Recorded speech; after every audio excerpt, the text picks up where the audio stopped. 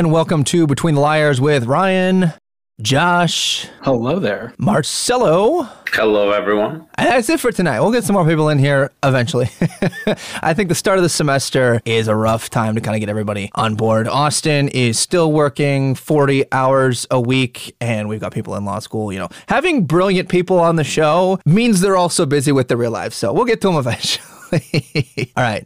Today we're going to be discussing congressional members investing in stocks and why it's problematic. You know, you would think at face value people would understand that, especially Congress. But here we are. We're also going to talk about some alternatives because as much as you all know I love to complain about the federal government and government in general, I think we'd like to have some actual proposed solutions that, you know, maybe they'll take it under advisement. But before we do that, this is your reminder that we are on Instagram. We have a Facebook page. We have Twitter. Our Twitter following is really, really sad. You know, go make some spam accounts and go follow us. We got like 17 people following us. Don't let the metaverse keep you from hearing about our wonderful announcements. We also have YouTube where you can watch this live stream. And occasionally we have TikTok. And the reason you want to follow that is because also on occasion we're live at noon central. Not right now, but we do make that happen sometime. And that's an impressive feat. You may not consider that to be a feat, but if you saw all of our schedules, you would know. Certainly, as I will be at a dinner this Saturday, so this is why we're here now. You know, things happen and get in the way. But as always, you know, we try to get it out on Noon Central and we stream on Facebook and YouTube. We always love to see you there when we are live to interact with your comments and engage. If you have any ideas or just, you know, want to come by and annoy us, we welcome that too. But now to pass it off with Marcel to tell us about our music and a special announcement after that. Yeah, so our music, as always, is courtesy of Andrew Hensley over at Secret Spike Studio 865 Audio. And the hot new single coming out, it's already out, Misty. It's available now on all major streaming platforms. And please check it out. It's fantastic. Jamming with his music all the time. It's great. And the final special announcement is that today, the day we're recording this, USPS and the federal government has made available a bunch of free at-home COVID-19 tests. So if you need some tests, I feel like everyone should probably take one every once in a while just to know if you're infected or not. But if you go to special.usps.com/test kits, that is special.usps.com/test kits, you can put your contact information, your shipping address. They are shipping 4 free tests to every household that fills their details.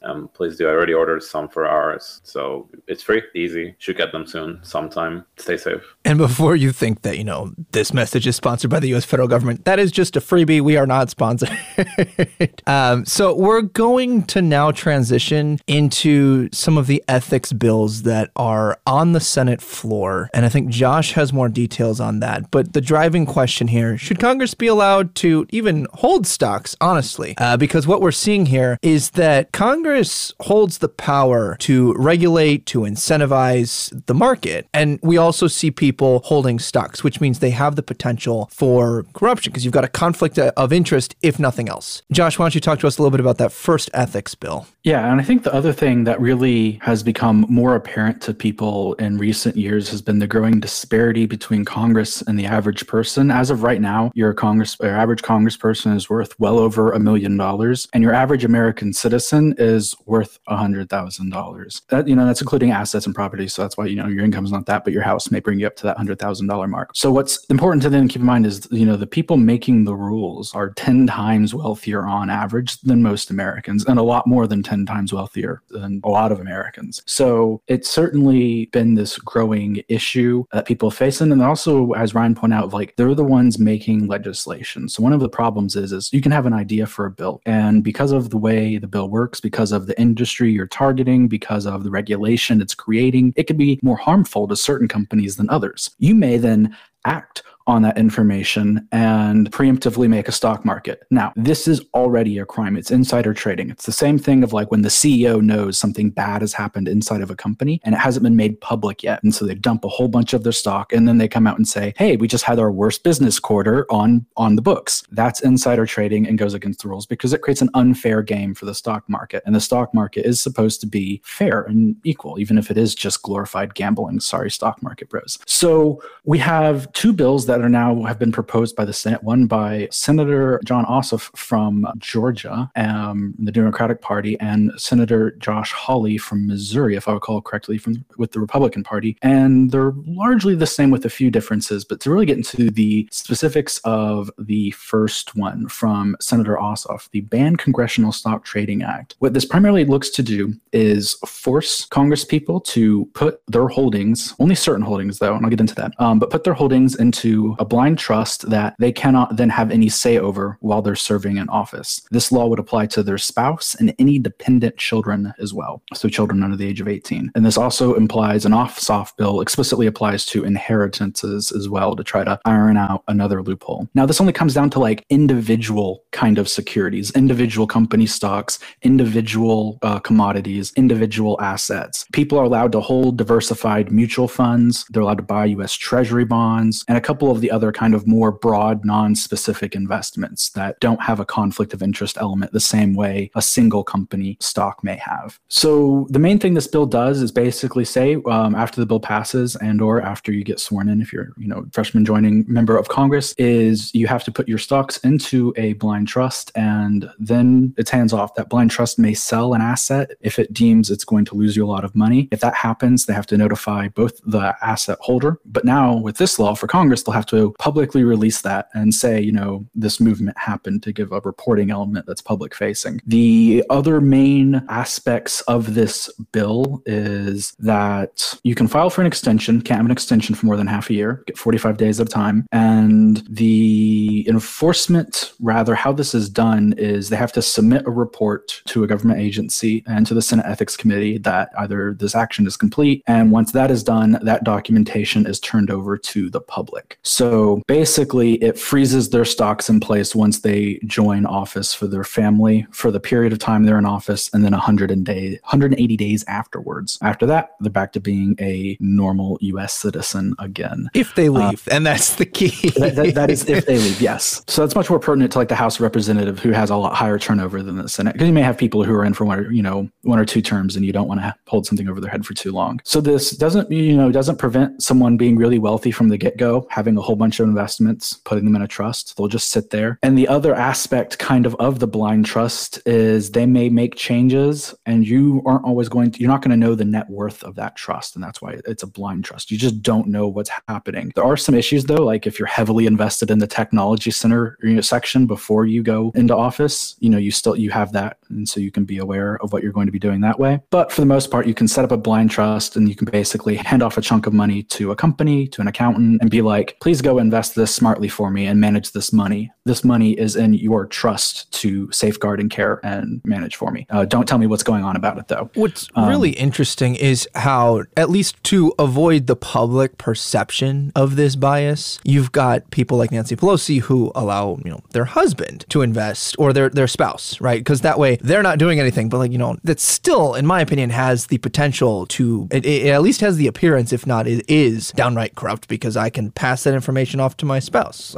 I guess it depends in your relationship how much you talk about politics, but at the same time, you can just kind of pass off that information. Oh yeah, that it's not me. It's not me doing this, so I don't know. You could do it very, you don't have to overtly do it. You're like at dinner and you could be like, Microsoft's looking pretty spicy this week. And then it's like, oh, I didn't say anything. So, I don't know what I said. I feel like there's ways around it. And but what Josh has said about the bill seems like it would solve most of these issues. They get to invest in the country, which is great. And they don't get to create new. Obviously, they still have their pre-existing investments, but no new ones. It makes sense to me. I think what you mentioned, Josh, earlier about how there's two bills, one from each party at this point. I think that signals, number one, that there's at least the bipartisan front that they are in favor of this. I think that it's important to note that politics is all theater. First of all, these people do not hate each other in general as much as they do at these debates and on screen. There is, at least traditionally, quite a bit of cooperation between them. And you see, you see the Bush family and the Clinton family, it's not, they hang out together. The Obamas, like they're still together. They went to college together. Like many of these people also went to like Harvard Law School and like. So you also see right now people propose bills all the times to appease their base, and then they don't actually have to vote for it. Like people don't even vote for their own bills sometimes. Like I propose this, and then it is so corrupt how Congress isn't even held to account for most of their voting procedures, because a lot of times they either do like a blind vote or they have like representatives for themselves. It's like, okay, we know how the House is split, so it doesn't really matter if all the Republicans are here, they're going to lose anyway. So we've just got like 6 people representing each. Like it's fascinating how they're able to put on this show of, I'm very much in favor of limiting myself. Question is, will they do it? Like, will they even vote for this? And then if it goes through, will they even enforce it? Yeah, and I think the enforcement highlights a problem of and one of the key differences between Senator Hawley's bill and Senator Ossoff's bill is in Hawley's bill, there is a specific call to the Government Accountability Office for every 2 years to do an audit of the Senate and the House to make sure they are still in compliance of this law. However, as much as, that nice sounds, having the Government Accountability Office overseeing this, and don't get me wrong, the Government Accountability Office is made up of primarily career professionals who work very hard at their jobs and take it very seriously. And so don't want to throw too much shade at them. However, the people that hire, manage, and oversee and coordinate the Government Accountability Office are appointed by the House because it is a legislative branch government entity. So at the end of the day, they report to Congress. So yes, it's an oversight, but it's done by people you kind of put there and let be there, even if they aren't the ones managing the day-to-day operations at the Government Accountability Office. It's one of those reasons of when the Attorney General goes, trust me, everything the president is doing is entirely legal. You might be skeptical. You might trust the dedicated lawyer that's worked 20 years at the DOJ. You're not too sure about that AG though. And so there's a similar problem that can happen with this situation of they're overseeing themselves. And these bills also use the ethics committees in both the Senate and the House to oversee this as well, but those are made up of members of Congress. So the only enforcement and oversight is themselves. I want to go back to something that Ryan said a little bit ago, is that, many of these moves are political and they're in fact designed not to pass. But there's people want this, so we're going to do it because we want to be good to them. And apparently we want to be good to them. And I feel like that speaks a lot on the fact that, when we came into the show, like when we're talking about today's topic, we were like, nobody's really against this. Most people, your average person will not be against any of this. This is widely popular. Polls say it, we're saying it, and obviously, we're better than polls. I feel like this is a topic that is just very nonpartisan, and that, should Congress people be able to trade these things because it's all an obvious side of corruption? Most people would say no. And then, so we're here to discuss mainly like why it's not happening, and also like the ramifications of all of this, of it not passing and the appearance that it does, which is, I don't think it brings a lot of confidence to people that even a thing that is this popular is not passing still. There's that growing list of disconnect of, you go out and do polls of like, is this legislation, or this policy action popular in the public? Yeah, like 55-60% of the nation says, yeah. Will Congress do it? No. There's a ton of issues like that out there. Yeah, we've seen similar things with term limits. Like most of the American population is in favor of term limits, at least the people I've surveyed. No, kidding. But like we see that we have these problems with Congress, and yet it comes down to the self-enforcement. You have, I guess, almost a tautological structure in which you have Congress appoints the people who then choose what comes before Congress, what charges are brought, if there were to be any in this case. Like if it's going to play out like the court of law for them, and it's the people that they've appointed, I'm going to have major questions over whether or not this is going to actually be above board, even if they were to pass this. And like, oh, it's not even that. The charges and the investigation is primarily the Government Accountability Office audits. The charges and procedurals is still all handled internally by the ethics committee. So it's not even appointed by, it's literally just them. Right now, the penalty is something like $200 if a congressional member were to be unethical with this type of a situation. The way that I would view it, if I were any of these congressional members, is great, hit me with a $200 fine. I just made thousands, if not hundreds of thousands of dollars on the stocks that I invested in. It's a business investment at that point. So like, honestly, regardless of whether the fine's more strict, I'm not sure that that's even going to be a deterrent, depending on how much they raise it. Granted, I'm not quite sure how much they're planning on raising that fine for violations. I'm looking real fast to see it on the beauty of Google bills. Real time. I do know, and I'll comment while I am looking here a little bit, is that in Hawley's bill, they come after your income tax and they come after the money you made from the deal. So it has a bit better of a turnaround of being like, great, you made all this money. That's ours now. You were in violation of the law. I think Ossoff bills just significantly increases the fines. I'm not entirely sure what it increases it to, but I do know it was at least above kind of a wrist slap that it is now. Because you can even see like courts, like a court will fine, Google or Facebook some privacy violation for like $50 million. And you're like, yeah, cool. That company's worth $1 trillion, approaching $1 trillion. Microsoft now sitting at like $2.7 trillion, and some regulator hits them with a couple $100 million fine. Whatever. Microsoft has billions of dollars cash on hand. So you need to match the penalties up with, the profit they're making out of them. Because if it is just a penalty and it's not significant, then that penalty just becomes a fee of the business transaction that you might pay at a bank or anywhere else. It's just, here's this, transaction fee, whatever. And companies look at it that way. Mega rich people, I assume, will behave kind of like companies. At least they seem to do.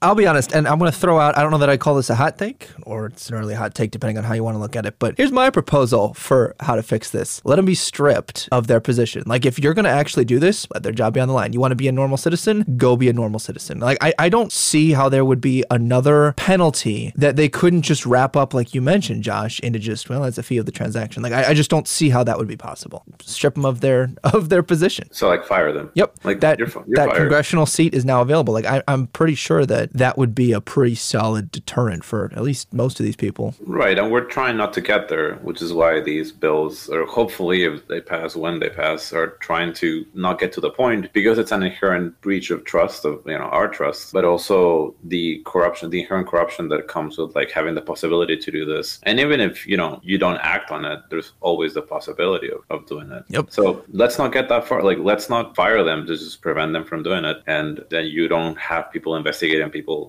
themselves. Well, I mean, to me, I'm really just proposing that as a deterrent. Like, I think that if you, like you mentioned, Marcelo, the goal is to not have people do it. I mean, you have a severe penalty.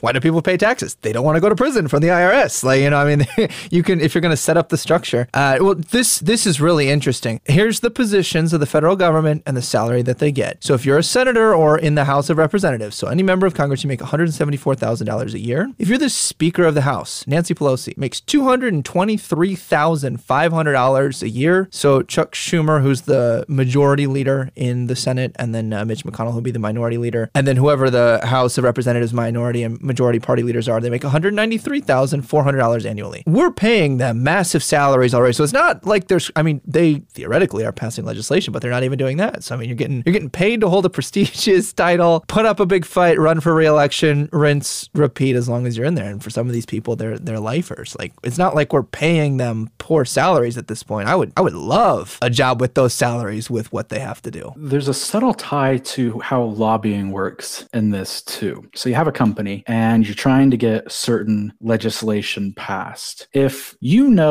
a particular group of senators, or even though they have nothing in common, but say owning your stock, you may be able to go up to them and say, hey, do you know what would be a really good idea for a piece of legislation? Or do you know what's a really bad piece of legislation? And you bribe them this way. And insider trading happens in this reverse too. A company will pay a Congress member with corporate information to make the correct investments. That is also considered illegal in insider trading, but just as the same as, working on a piece of legislation and making a transaction, happens. Or what was it here recently in the Senate Intelligence Committee, where that New York senator made a whole bunch of stock moves when he got the initial CIA reports about the severity and estimated impacts that COVID-19 was going to have. So he liquidated a whole bunch of his assets and got out early before the stock market crashes. That's a betrayal of not only the confidential information and the trust of the government officials, confidential government, but it's, a betrayal of the faith of the public people in their government when a member of the government so brazenly acts in such a self-serving fashion. And so,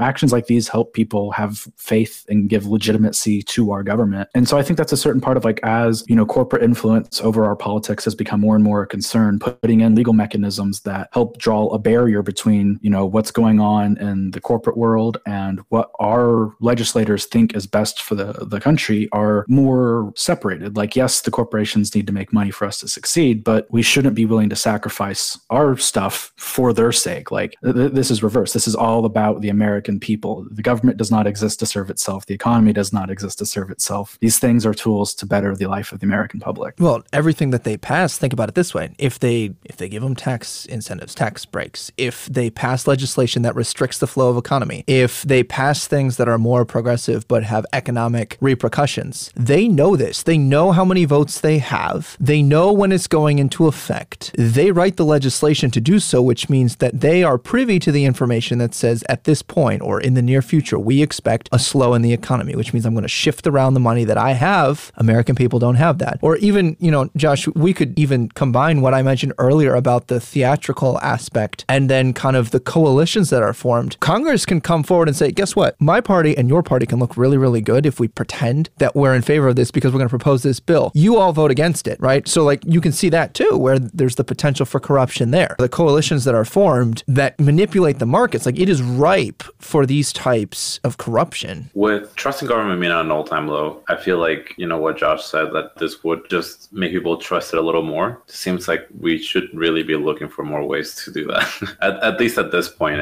in time, you know, like as the divide grows bigger and everything just gets a little more political, maybe a little more than just a little. I feel like trusting government should remain as high as we can possibly make it. I mean, personally, I'm less about trusting my government and more about imposing limitations on it that it can't actually go forward with these things. So you should love this, right? I do, yeah. I would. So this is great.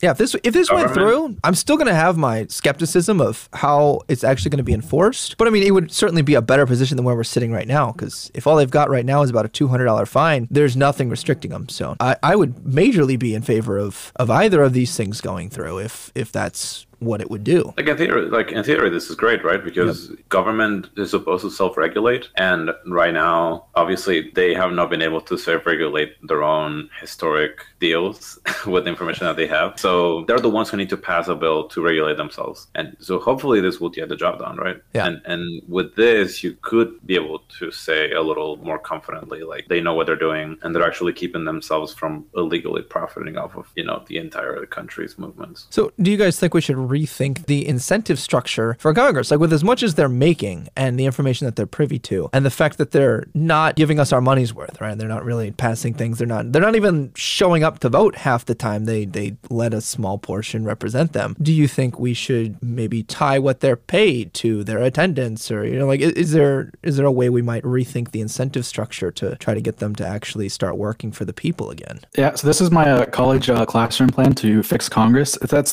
called every time they miss a day that they're in session, they just lose that as a percentage towards their final grade. I mean, pay. So what needs to happen is just every time they're not there, just however many days the government's in session, make that equal 100. Every time they missed off that, they just lose another percentage point off their pay. I'd support that. Call it good. Josh and I agree on something. This is great.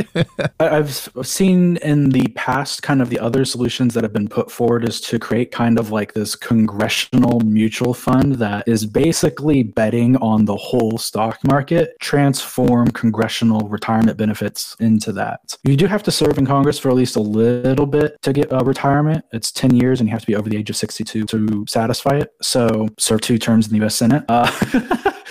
But for the House, it is a bit more. You got to survive 5 elections, and that can actually be pretty difficult. I'm okay with that. Like, I'm okay with needing to have your job meet a certain threshold for the people in order to keep doing that. Yeah. Well, and I think it's also like worth noting, like, it's not just that Congress enriches itself from the knowledge they have. There have been several people who weren't millionaires when they entered Congress. No one's retired not a millionaire from Congress. Although, if you can work a job for several years making $150,000 plus and you don't retire a millionaire, you're bad with money. Well, especially with stock options. There can be better ways, whether it's forcing them to bet on the American economy through like this mass bet, or ways of diminishing their pay. All of this kind of just revolves around of making Congress responsible to the public in a more adaptive and controllable way. Even though this, still doesn't do anything about super PACs funding their elections, so corporate influence is still going to be heavily, featured in our, government and our politics. There's ways to regulate and control. And now that I've semi-regained my train of thought, remember what I was saying earlier, people join Congress usually come from means. There are very few Alexandria Ocasio-Cortez who were bartenders who got elected. Most of them were semi-prominent community members, either local business owners, sometimes congressional leaders, religious leaders. You get canvassed to run for office. Someone from the local state party will reach out to you and be like, hey, we've been looking for people to run. Would you be interested in running in this election? And then maybe you move up to a bigger office and a bigger office, and they scout talent. And so a lot of these people already come from positions of means when they come into office. So it's not just an outcome disparity that Congress has. There's just, as we, I think Marcel pointed out, a lot of these people went to Harvard Law together. There's not a lot of everyday people getting elected to Congress anymore. And so you're always kind of dealing with usually even the moderately wealthy to extremely wealthy in Congress from the get-go. So it is difficult, and there has to be more ways to oversee it and to penalize them for it. I think having them bet on the economy kind of as a writ large thing is good, and that's kind of what blind trust and only allowing them to invest in treasury bonds and diversified mutual funds does. So it's somewhat affecting that, but it doesn't touch kind of their compensation structure. I'm looking for the name of the new New Jersey congressional member, more like it wasn't U.S. Congress, it was state level. But he was a trucker. He spent like $250 on his campaign, and he's in. And his interview, they asked him, what's the first thing you're going to do? He's like, I don't know.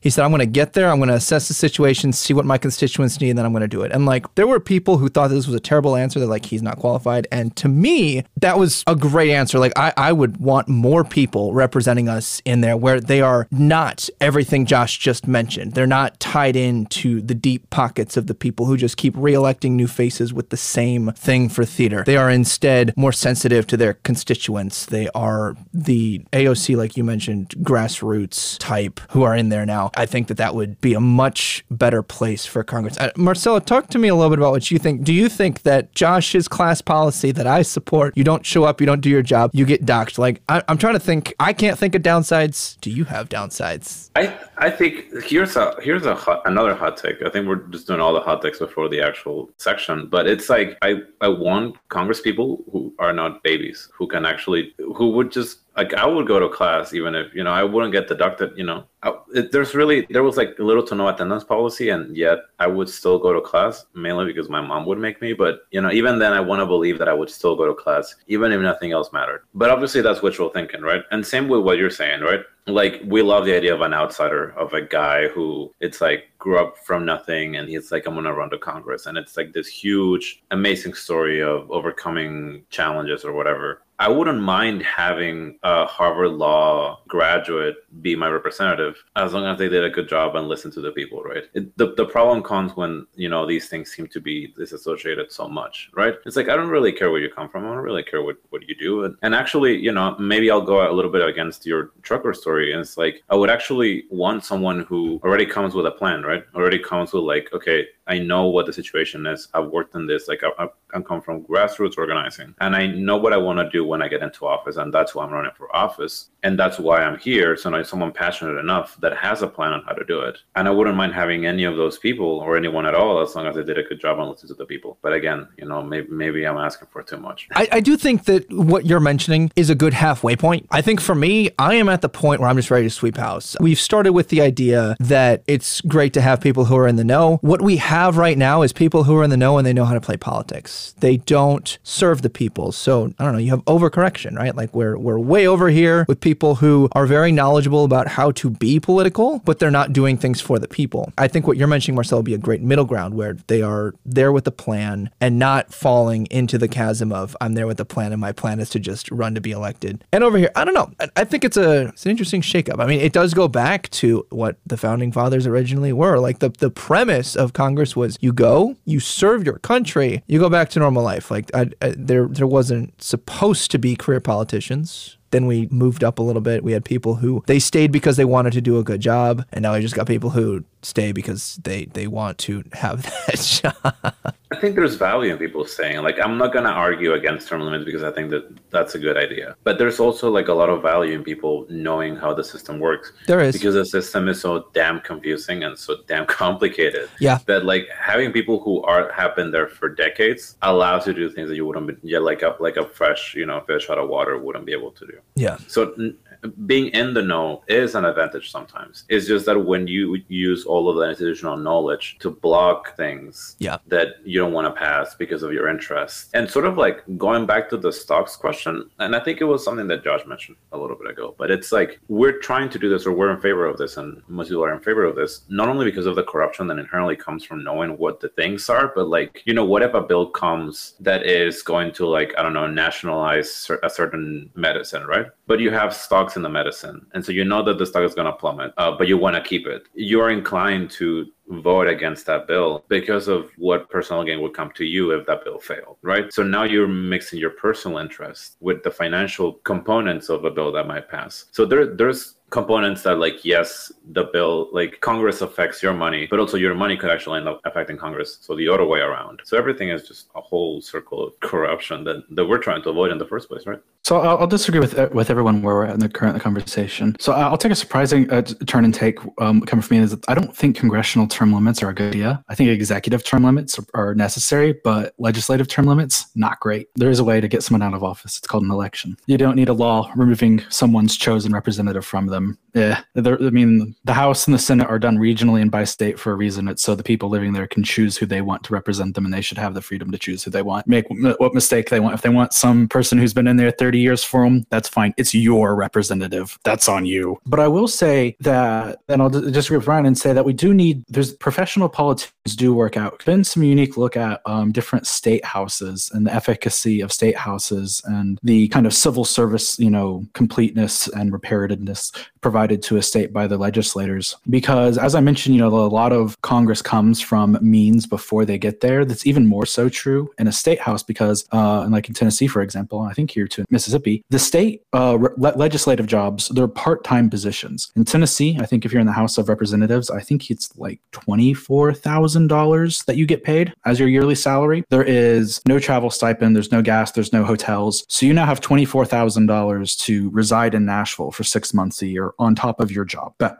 hope you can keep it when you're in Nashville 6 months a year, attending your legislative sessions. So you miss a lot of legislative sessions because you have a job, because you can't survive on $24,000 a year that the state's paying you. And so not only do we, in that way, economically gatekeep a lot of people out from running from office because they wouldn't be able to sustain their life if they had both the responsibilities of their job and of being in the legislature, but it also makes it so that a lot more bad decisions get made at the state levels in comparison to the federal level. Like when you go back and look up and see government passed this bill to build roads and maintain them. There's a reason the interstates have less potholes than your local state road. There is some level of efficiency of knowing kind of what you're doing that comes with being in the profession for a long time. It's there's an artisan, you can have an artisan politician who's been doing it for a really long time, really knows the game, really knows how to talk to the people. And there's something to be said about that and how they can bring value to our society in their own way of statescraft.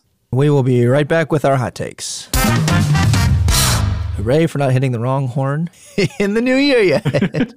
All right. So I will go first. So my first hot take, Congress should be out of the stock market. I feel like that's a little lukewarm for takes because we've been pretty much in agreement for that for most of our discussion. But I think it is downright corrupt for the people who are pulling the strings of our economy, who are privy to information that gives them an advantage. It is corrupt for them to also be be personally investing in the stock market or having their spouses invest in the stock market, because then there are people who are in the know making those decisions. I think that, like Josh had mentioned earlier, if you have something more like a general stock portfolio that is speculating on the entirety of the market and is a collaborative pool, I think you would see a lot more of policies that are geared towards the benefit and flourishment of the economy as a whole, which means that their constituents would be benefiting along with them rather than just them having the information that they need. I think also them being out of the stock market would remove the perception of corruption or the perception of these double standards, because you saw a lot of congressional members putting money into Pfizer. Doesn't mean that the vaccine was not working, but you're pretty much just giving fodder to people who are saying, well, clearly this is just governmental incentive. You're giving them ammunition that they don't need. Trust of Congress, like Marcelo mentioned. My second hot take is that this is corruption and it is an incentive to be corrupt. My last hot take is don't idolize representatives. They are elected officials to do a job. These people should not be people that you hold up as heroes. They are supposed to be public servants, and in my opinion, they should be held to that standard. Like Josh mentioned, you vote them out.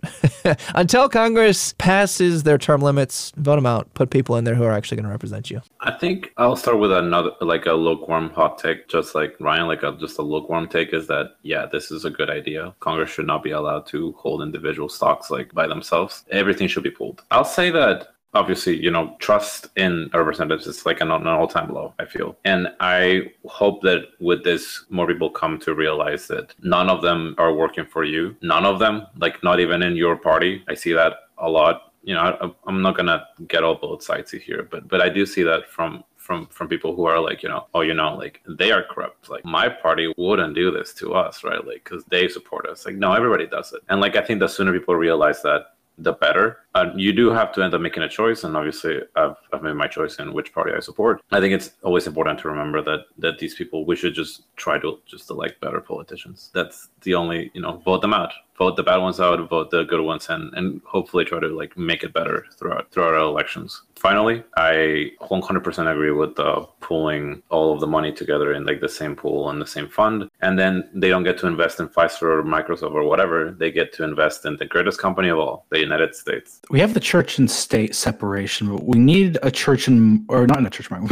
We need a state and market separation as well. And that is, if we're going to be stuck in this capitalist playground that we're all having so much fun in, then the government needs to act as referee to keep everyone safe, keep everything fair. And if the government has vested interest in particular people winning and particular people losing, that creates inherent unbalances coming from the referees. And no one likes that in a game. It taints like the fundamental, whatever free pan spirit of the market we want to talk here. If you believe in it, it gets hurt by this thing. And so you need to separate the government out from it to make decisions that are going to protect the interests of the American people and foster prosperity for everyone. Because it's bad enough that they take partisan action, and it's bad enough that senators will bicker over certain lines of legislation to get certain exceptions and benefits for their states over other people's states, and that our government can't actually work together, work for everyone. When the market gets involved, and all of a sudden the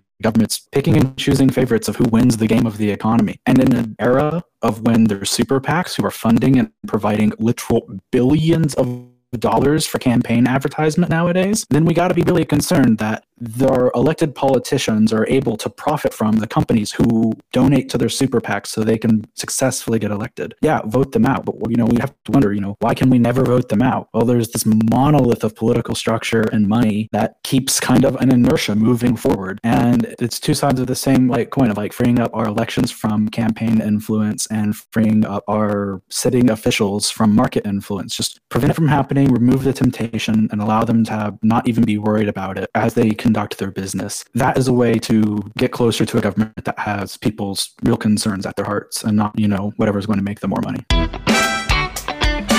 right, well, I'm sure you find yourself somewhere between the wires. Join us next week. In the meantime, once you finish this episode, you can go and check out the music by Andrew Hensley. Check it out. All right, we will catch you back here next week. Goodbye for now.